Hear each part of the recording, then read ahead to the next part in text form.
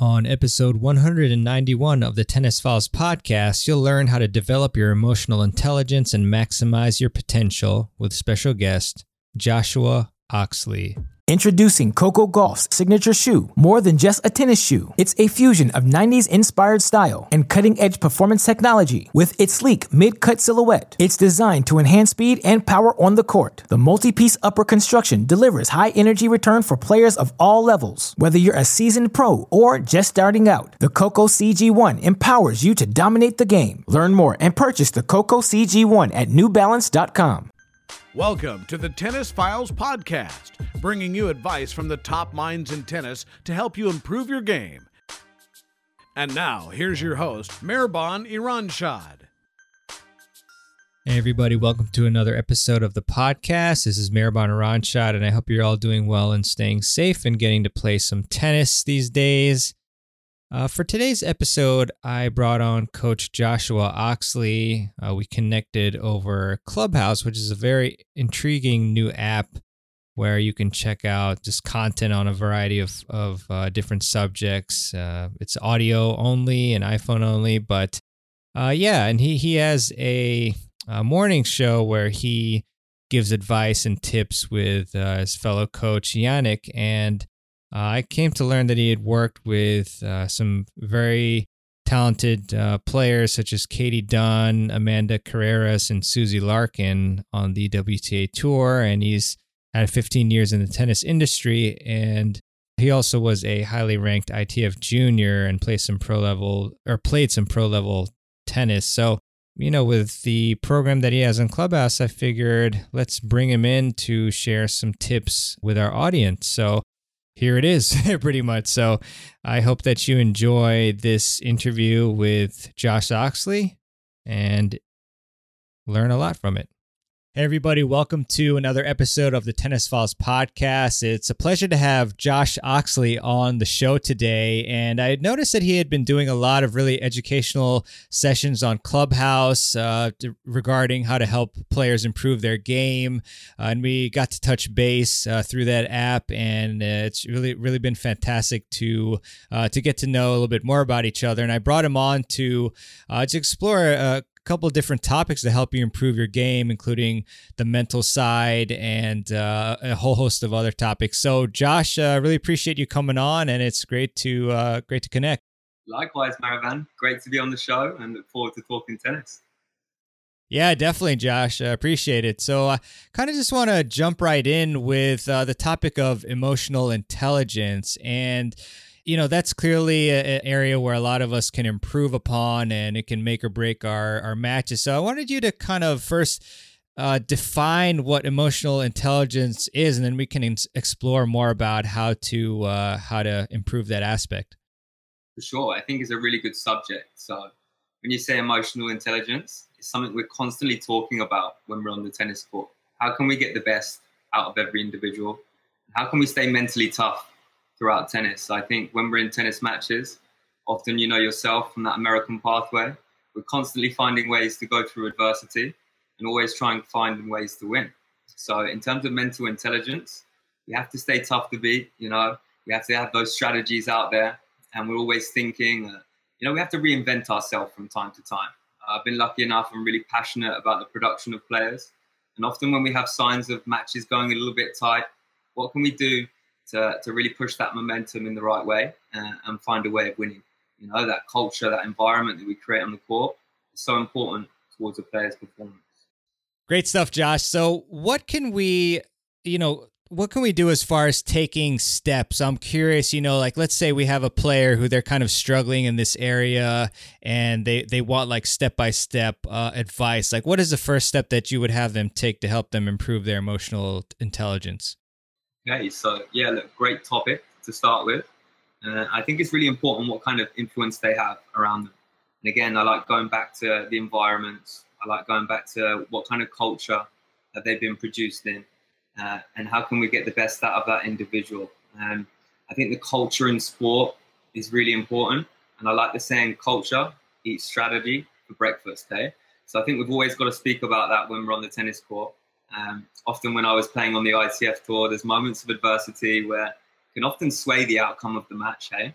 But you have to be really careful in your characters and your attitude on the court, not to wind the player up the wrong way. I think you guys know in the American college how much banter is there out there at the States. You know, those guys are absolutely slanting each other all the time. You know, when you're about to serve, they're saying something about their grandma, or when they're running to the ball. It's just constant. And you know what? We really miss that around the world. So it's great that you guys are so big on the characteristics and mental toughness on the court. And I think we can definitely take a page out of your book for sure. But look, staying mentally tough on that tennis court is a must. If you want to compete and you want to have good results, it's so important. You know, I often say playing tennis is like a game of chess. And we always have to make that one move and anticipate a little bit more than our opponent. So yeah, really important part of tennis. And I'm glad you touched on it, Maribel.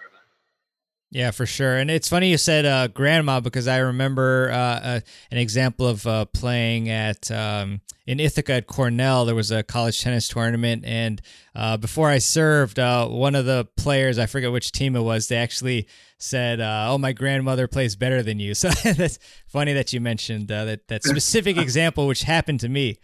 Yeah, we've got guys actually. I work a little bit with the college placement. We work a little bit with Pepperdine and Boise State, and work at a few different colleges over in Florida. Just sent one of my boys, Dario Commit, to Eastern Florida. And he's constantly voice clipping me on Insta saying, "Josh, do you know what I had to deal with this week? I can't believe it." But as long as you do not let that define you and you still find ways to better yourself in moments of adversity, that's the main thing. And look, I think these players come back stronger and stronger each time. I think the great products of the American system are John Isner and Stevie Johnson. And how tough are those guys out on the court, you know? But look, really like the fact that you touched on that, because I love bringing out the emotions on the tennis court. I work a lot with national players in London and go a little bit down to the National Training Centre at Roehampton. And I often find myself talking about how can we get the best out of your emotions on that tennis court? Can we use them in a positive manner? And then do we know how to balance them out when it's not going our way? So a really important part of tennis. Definitely. And so what's an example of using emotion in a positive manner that we can do? I think we have to really take into consideration how important the routine is. You know, so when we're looking at our strings, we're trying to look at our body language, and we're trying to walk around with that good presence on the tennis court. It's really important, you know, especially from a player's perspective. Often when you look at signs down the other end and you can see signs of negativity or poor body language, you know players are going to pick up on that. So how good are our routines? Are we going to our strings? What mannerisms have we got? You know, I think there's one player that really shouts out to me when we think about mannerisms and routines. And look at Nadal before he serves. What is he doing? He's almost giving himself a wedgie.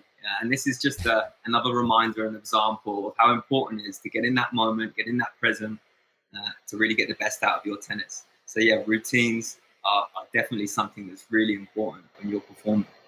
Yeah. So what's maybe like a routine that you've given your student to do? Because I guess sometimes it's suggested to like stack a couple of them. So what's an example of a routine that you have a player do? It's okay. Like we touched a little bit on moments of adversity. We all know as tennis players that things don't quite go how we want it to plan. And sometimes things go a little bit negatively throughout the match. So often if a player's having a little bit of trouble, what I say to them is, yeah, let that emotion out. As long as we can start afresh, and I'll give you a little example. Rather than smashing your racket, like we see so much on the tour, why don't you get a ball? Why don't you let this frustration, we're free to start afresh and start again mentally and physically. And I think that's a really important part of tennis.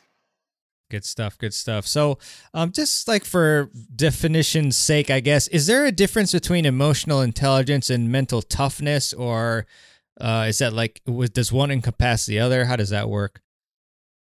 I think emotional intelligence, and I love the wording, and mental toughness kind of roll into one. I think we've always got to stay mentally tough. And there's certain ways you can deal with players. And I think the females are definitely a lot different to the males in terms of the coaching industry.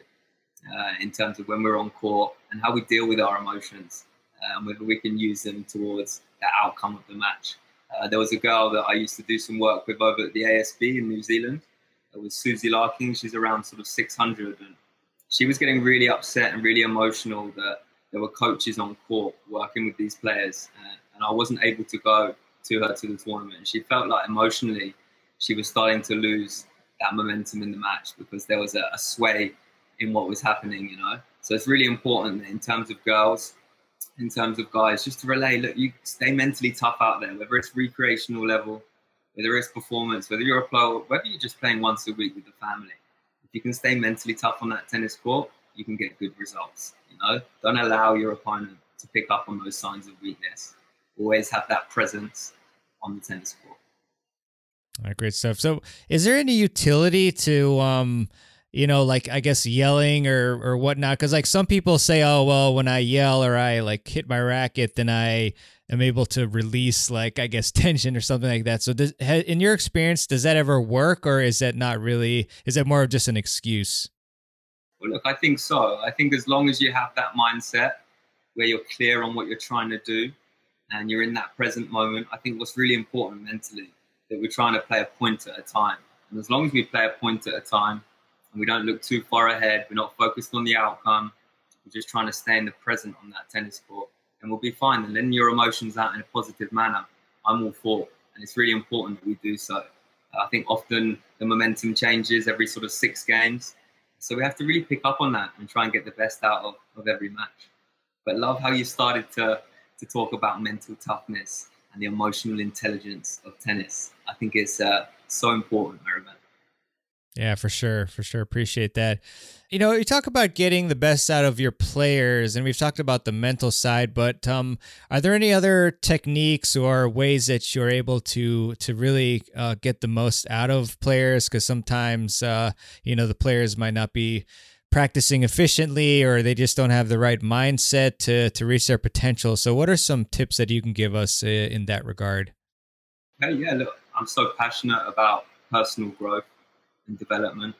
I think it's so key, and often in my coaching influences, I've been so lucky to be around some great centers, and when I find myself on court with these players and trying to get the best out of them, I often go back to installing good technique every single time. And I like to think about, what do you say the definition of good technique is? And I think lots of people can say many different things, but to me, good technique is something you can repeat under pressure without fail.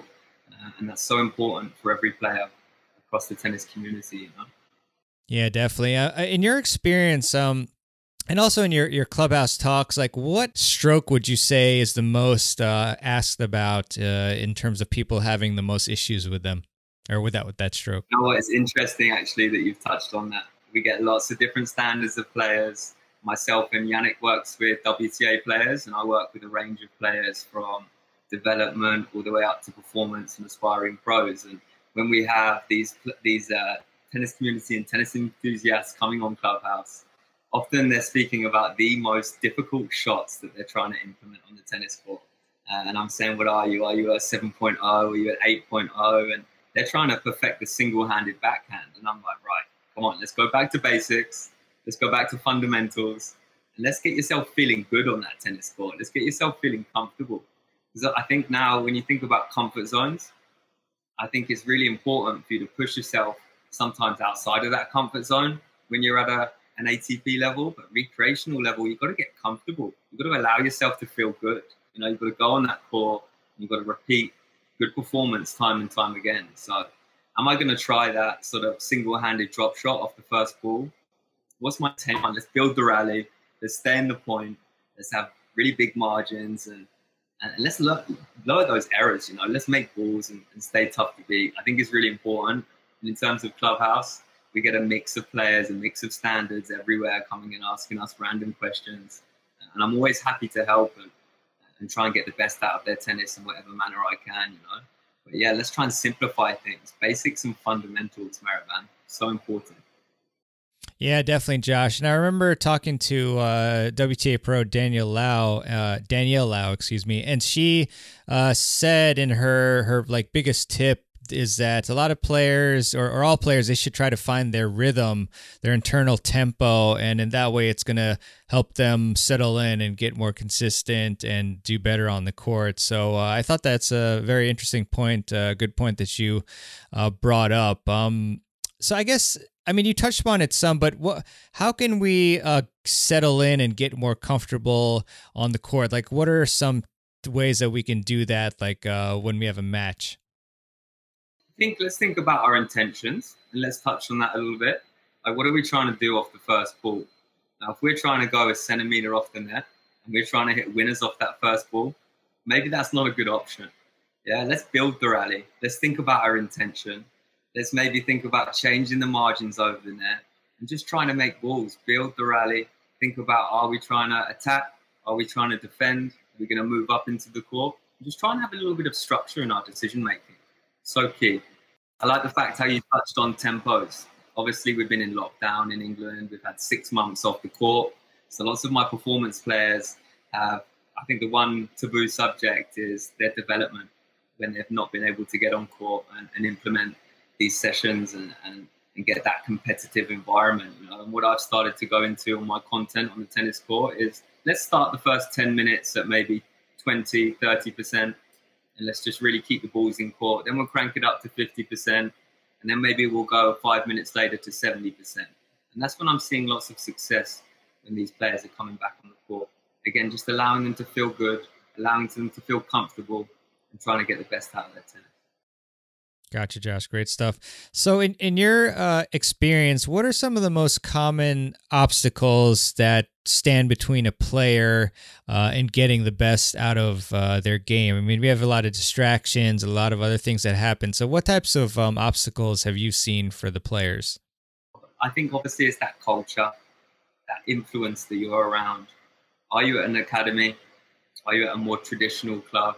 And what have you been brought up around?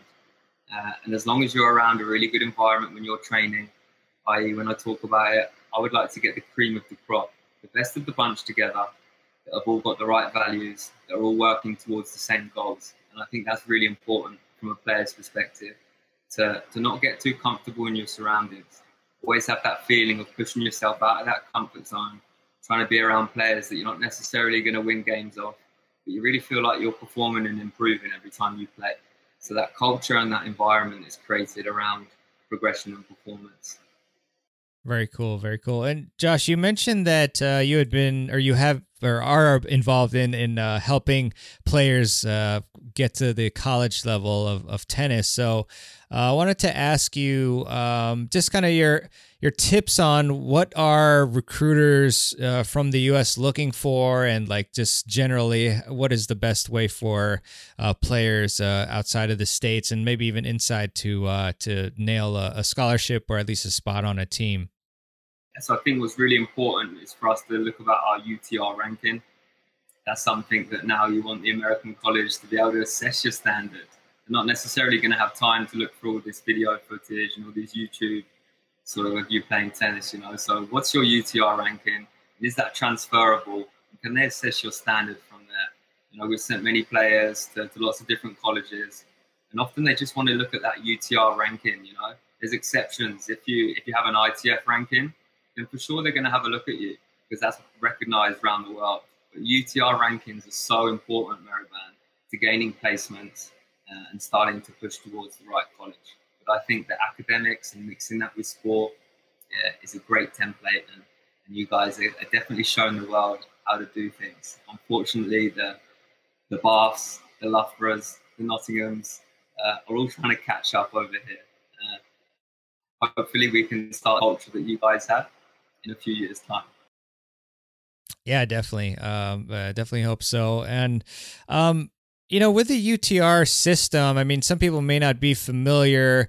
Are there any special intricacies within UTR, like as far as, I don't know, choosing the right tournaments to play that'll maximize your ranking or anything of that nature that people should be looking out for? Or is it pretty straightforward?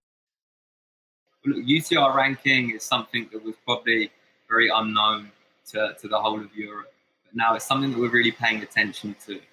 There's definitely an initiative now in England, and the LTA are trying to really push that UTR ranking. I think before the players had an LTA rating, and you know, you try and prove that to a college and they'd look at it and say, what is this?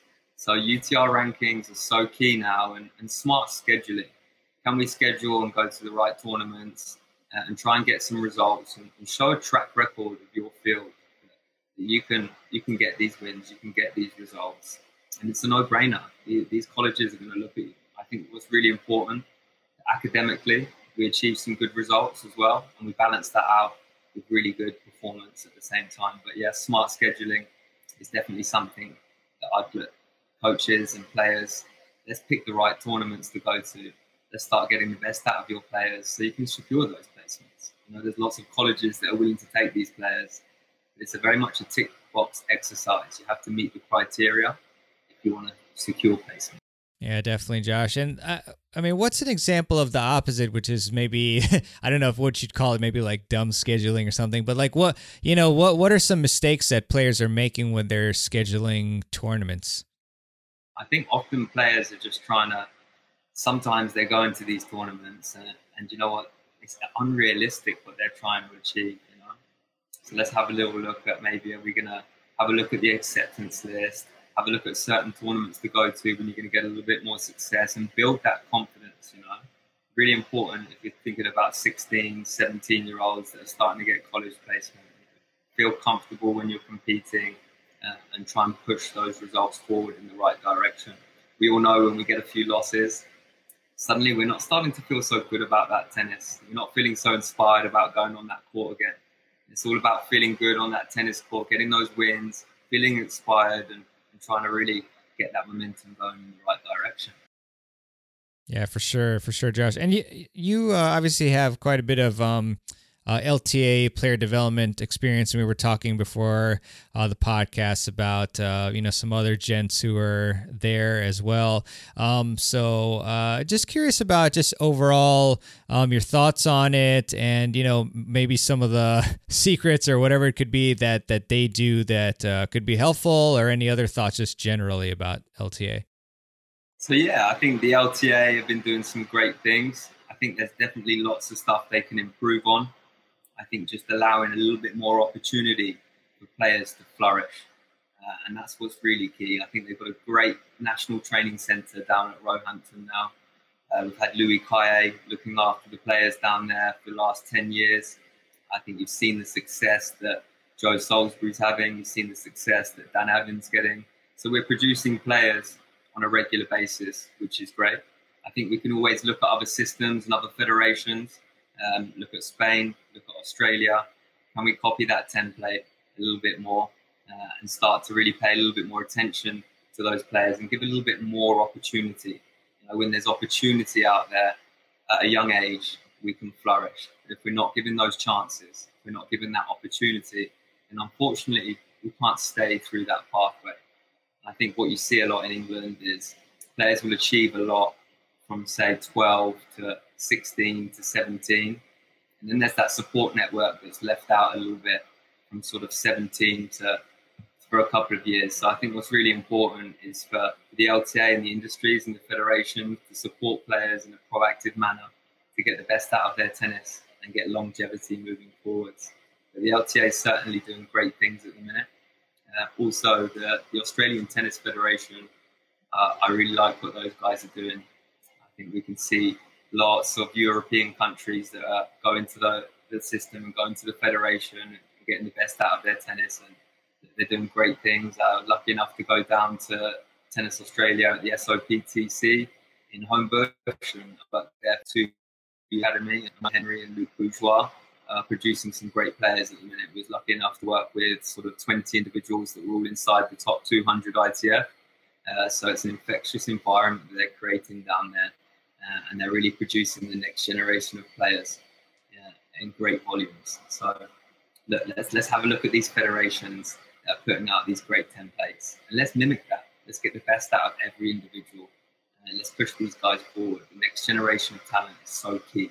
Introducing Coco Gauff's signature shoe, more than just a tennis shoe. It's a fusion of 90s inspired style and cutting-edge performance technology with its sleek mid-cut silhouette. It's designed to enhance speed and power on the court. The multi-piece upper construction delivers high energy return for players of all levels. Whether you're a seasoned pro or just starting out, the Coco CG1 empowers you to dominate the game. Learn more and purchase the Coco CG1 at NewBalance.com.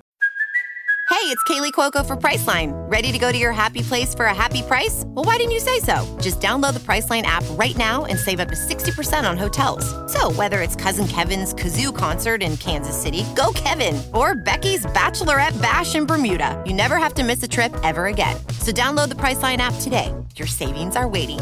Go to your happy place for a happy price. Go to your happy price, Priceline. Yeah, for sure. I mean, you definitely just generally in life, you want to model off who is doing really well and then adjust to your current situation as needed. So, I mean, you mentioned in particular Australia and Spain. So, I mean, you mentioned also opportunities. So, like, what are some of the main things that they're doing which other federations can improve upon? I mean, is it just the financial support of, like, I guess, giving more money to the players to go around and play more tournaments, or are there other things that they're also doing in addition to that? I think in Australia, the players are naturally allowed to gravitate from each centre to get the best out of their tennis. I think certain countries can be a bit more specific about holding players back and keeping them in the same academies, you know. And I think when you're on your own personal journey there, you have to have a little look around you. You have to see what academies are doing things really well. How can we progress? How can we get the best out of our tennis and perform well on a regular basis? Often, if that's staying with the federation and they can help you financially, then that's great. But if we have to move elsewhere and we have to go to another academy to get the best out of their tennis, let's have a little look around us, you know. We often see lots of these players that are going off to Spanish academies. I was lucky enough to go to Brugueras and Sanchez Casal when I was younger. And that's a great template for those guys that are getting out of the system, getting out of the federation, and going to get the best out of their tennis from another country. So I think, yeah, always look at ways to reinvent yourself. Always look at ways to improve it to get the best out of your tennis. Yeah, for sure, Josh. And I know you work a lot with juniors and a lot of different players. Turning to the adult player, I'm curious if this same concept applies. You know, first we were looking at like pro level, and then now we're looking at like club level. But do you think it would help at all if adult players, they went to different like clubs and trained at different clubs, or do you think like for that level that's not so much the priority, or that would help so much? I'm just curious if that applies. Yeah, well, look, I think everybody wants to win, right? Regardless of what level you're at, we all want to go out there and we want to compete. I think winning, of course, requires some definition. For me, it's kind of simply to better ourselves, and we have to look at ways to do that. Yeah? So if that means playing once a week and competing and mixing that schedule together, let's do that. If it means increasing our hours, let's do that. Let's find ways that we're trying to change that program a little bit. But I think, yeah, we're always trying to find ways to win. Everybody wants more results, eh? No one wants to go out there and get beaten 6-love, 6-love. Everybody wants to go and tell their friends that they've gone the whole way through the tournament and they're getting those W's, eh? Yeah, I really like your questions. I know that your audience is obviously a little bit more recreational and maybe you have a wealth of different players that are listening in here. So I think it's really important that we not only touch on the pro pathway, but we also touch on that recreational pathway as well, you know? Yeah, definitely. In terms of other topics going to the recreational players, maybe like strategy-wise, is there any particular like basic strategies that you think club-level players are maybe implementing incorrectly, or that you've heard that they've asked you about that maybe you want to touch upon for the audience? Yeah, I think we touched a little bit on mental toughness and emotional intelligence at the start. I think what's really key when we're on the tennis court sometimes is stay in the present. Let's play at one point at a time and let's see what happens. Often setting goals and setting targets and achievable goals is really important for players to get the best out of their tennis. So it's always let's set some goals. Let's maybe look at our match. How can we do things a little bit better? Yeah, we're going to make some mistakes, and sometimes things aren't going to go our way. How can we improve on that next match? And how can we ultimately find a way of winning?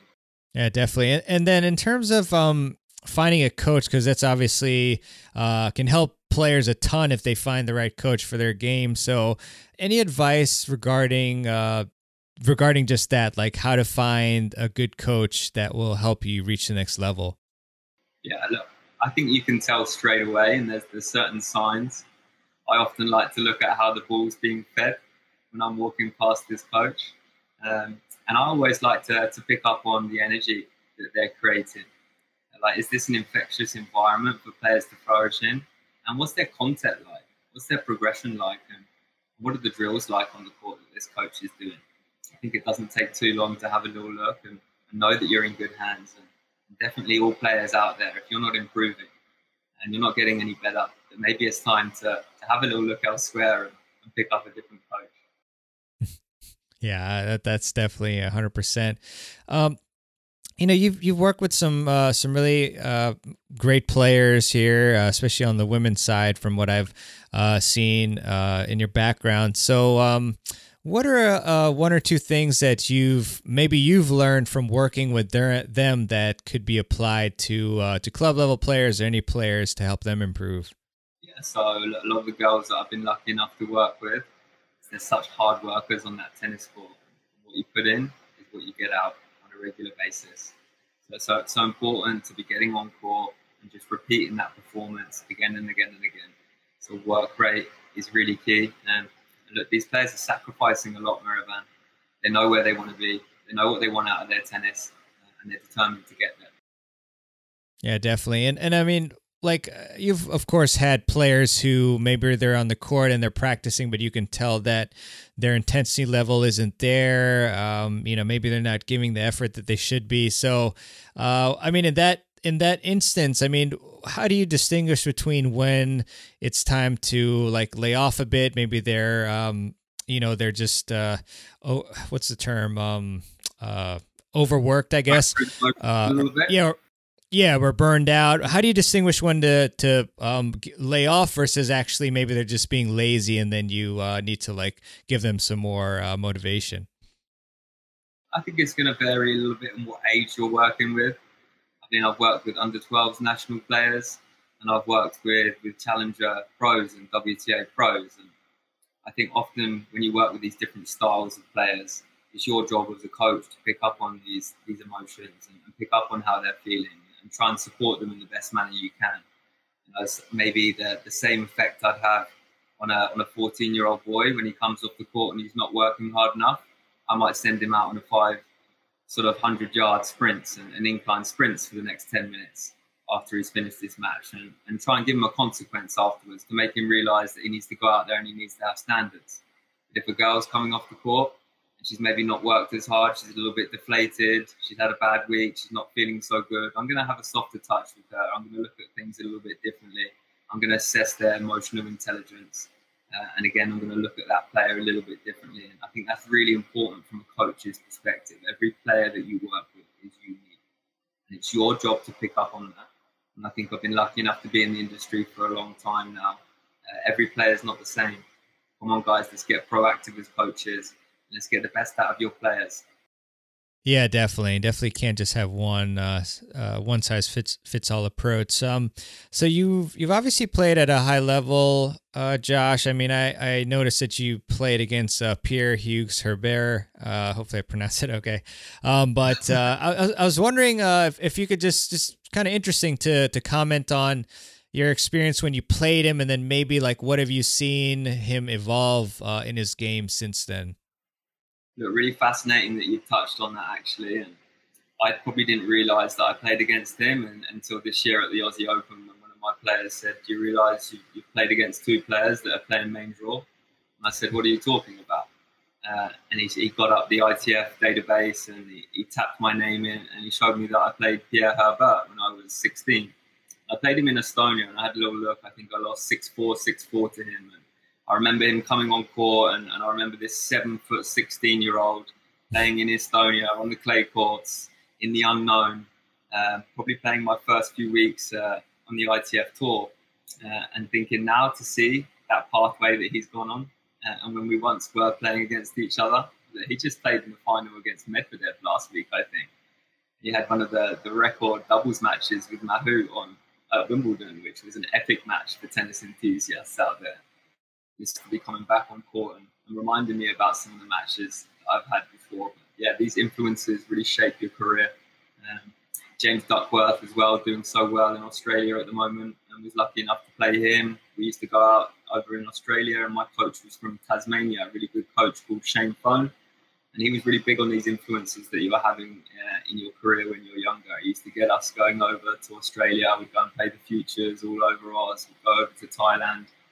And suddenly we'd see how this different culture of players were performing. I remember when I was 16 and we're seeing these Russian guys on the other side. But we went there a little bit, if I'll be honest with you. We were probably not training hard enough. And when we saw this influence around us and we saw how hard these guys were working, boy, did we get back on court and make sure we worked our absolute socks up to be where they were. So I think it's really important what kind of influences, what kind of tournaments is your coach taking you to, and that's definitely going to shape your future as a player. But yeah, I feel very fortunate that the ITF Tour, for any players out there that are thinking about making that transition from maybe sort of national standard or maybe really excelling in their nation and their federation, let's try and take that ITF pathway. They're a great support network throughout tennis, and they're really looking after players in a proactive way. So they're doing great things at the moment. Awesome stuff there, Josh. Yeah, I remember us talking before we started recording about how important, the environment is, and how Rafa, like, he would come out, him and Moya, they come out and actually watch the players and give them encouragement. And so, yeah, just that having that environment and having people to push you and inspire you is super critical to help you develop. So it's great stuff. I'm just curious about the intellectual side of you, so to speak. Do you have favorite books to help players improve their tennis game? And if not, any resources instead? Yeah, I think Brad Gilbert has put out a lot of books at the minute. Winning Ugly is a great book that I've read recently. I think there's Finding a Way to Win as well. And also recently read the Agassi book, which was a great insight into a tennis player's life outside the tennis court, and really fascinating, actually. So yeah, I'm always looking at trying to pick up a different book to read, and trying to find ways of really switching off after coaching sort of 10, 12 hours a day. I think it's often nice to sit down and read a book and really unwind and in a positive manner. But yeah, Brad Gilbert, Winning Ugly, go out there and read it. Great book. Yeah, for sure. And any lessons that stand out from either of those books that just pop in your mind that you can share? Yeah, look, I think there's lots of different signs of adversity, and there's going to be a struggle out there on the tennis court. Things aren't going to go your way sometimes. There's often things that we can do to shift that momentum to make us feel good on the tennis court. That mindset, that mental intelligence to get the best out of our tennis is something that Brad Gilbert always talks about. He's had so much success with his players and keeping them mentally tough throughout matches. Look, sometimes we're going to be out there. Sometimes things aren't going to go our way. Sometimes we're not going to be able to control things. Sometimes we're going to get pushed out of our comfort zones. But we've got to really be realistic with our performance at those times and try and get optimum performance. And I think these books definitely touch on those subjects really well. Yeah, definitely. I can remember reading Rad's book in particular, and yeah, just amazing, how many different things he picked up on that really could turn the match, and a lot of people who aren't as observant wouldn't have picked up on them. So that really helped him maximize, his career. Really, really tough, tough competitor there.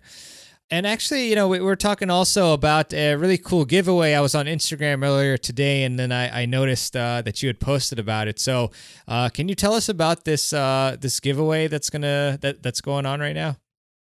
Sure, yeah. So now I'm posting a little bit of content on Instagram, trying to get the best out of all the tennis enthusiasts around there.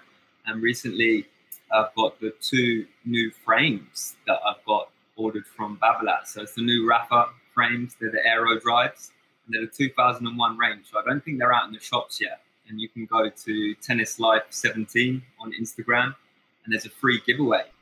April 1st, I will reveal the winner. And no, it's not April Fools. I will actually reveal the winner and send the racket internationally to at random to whatever player wins. And all you have to do is have a little look at my Instagram, and I think it's my most recent post. So guys, feel free to try and find a way of winning these rackets. Very cool. Very cool. Yeah, that was funny. Alex, our mutual friend, he posted that is it an April Fool's joke? No, it's not. So cool. Yeah, very cool. Alex is a great guy. Yeah, he's moderating a lot of different rooms on Clubhouse, which is a great app, iPhone only, I think. So that's very cool. So Josh, where? You notice, or you mentioned that Instagram is a great place to follow you, but are there any other profiles or anything like that where people should be following you? Yeah, well, you can have a little look at my playing history. Yeah, you have a little look on the ITF website, and that will sort of those of you that are interested in playing ITF tournaments, you can have a little look at my pathway. I was lucky enough to get to, I think I was about 600, 500, something like that, ITF when I was 16. Before I went into coaching, so have a little look on the ITF website, and you can see through there. Instagram actually is the platform that I'm really active on at the minute. Been a blessing in disguise to touch a little bit on Clubhouse. Like we moderate, like you said, every morning with Yannick. Yannick works with WTA players over in Germany. Actually worked with Swiatek, who did really well in Roland Garros this year. So it'd be great for you guys to come in 9 o'clock every morning, London time. And you can come in on our conversation. Tennis Pros, Josh Tennis, feel free to add me. I can tell you a little bit more about the tennis world. Yeah, awesome, man. Yeah, that's definitely a great service that you're doing on Clubhouse consistently, talking about tennis and how to help players improve, which obviously jives with what we're doing here. And yeah, I think for Clubhouse, you'll need an invite to get on that app. So I don't know. Reach out to your friends or one of us and we can see if we can hook you up with it. So great stuff, Josh. I just want to ask you this classic question I always ask my guests, which is, what is one key tip that you can give the audience to help them improve their tennis games? Yeah, well, look, Mehraban, I think, again, your aim through this podcast is trying to inspire the listeners to win, hey? Through learning and sharing by a series of conversations. And just want to start by saying, listen to a few of your other podcasts, and you seem to be really working towards that. So that's great. But guys, let's go out there, let's work hard, let's get the best out of our tennis. Coaches, let's inspire the next generation of players in a proactive manner, and the tennis is going to flourish. Really important for you guys to go out there, think about your smart scheduling. We touched on that a little bit. What tournaments are we playing? How are we going to try and reach peak performance out there? And how can we really stay on that tennis pathway? So important, eh? For sure, Josh. Awesome. Well, thanks a lot for the value that you've delivered to the audience today. Some really great topics that we touched upon. And like Josh said, definitely follow him on Instagram at TennisLife17 and check out that Babolat giveaway. I'm going to enter myself, see if I win or not. But definitely check it out. So thanks again, Josh, for coming on. And I'm sure we'll touch base again very soon. Mehraban, pleasure. Thanks for giving everyone that perfect tennis experience. I look forward to talking to you soon. Take care. Thank you. Thanks, Josh. All right. I hope you enjoyed my interview with Coach Josh Oxley. Josh, thanks for coming on to the show. And if you enjoyed this episode and if you enjoy the podcast, I really would appreciate you subscribing to the show. Just hit that big, juicy subscribe button on your favorite podcast app of choice. I do have a quote for you, as I often do at the end of the show, and this one is from Bob Marley. And Bob said, "Open your eyes, look within. Are you satisfied with the life you're living?" That's a great quote. It's very powerful. You can apply that to your tennis game too. And yeah, that's pretty much it. For any links that we mentioned on the show, you can go to tennisfiles.com/191. And I just want to give a shout out to the Tennis Summit that's coming up this year, Tennis Summit 2021. As you probably heard me talk about it before, last year we had about 14,000 people attend.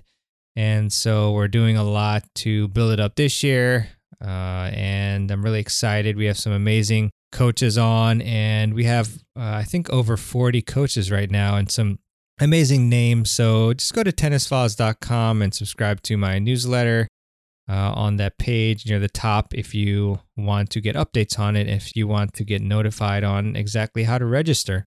All right, well, have a great one and wish you all the best as always, and always great hearing from you. Really appreciate the support and kind emails. And that's all for me. So this is Mehrban Iranshad signing out, and I'll see you on the next episode of the Tennis Files Podcast. Take care. Thanks for listening to the Tennis Files Podcast. For more tips to help you improve your tennis game, visit tennisfiles.com.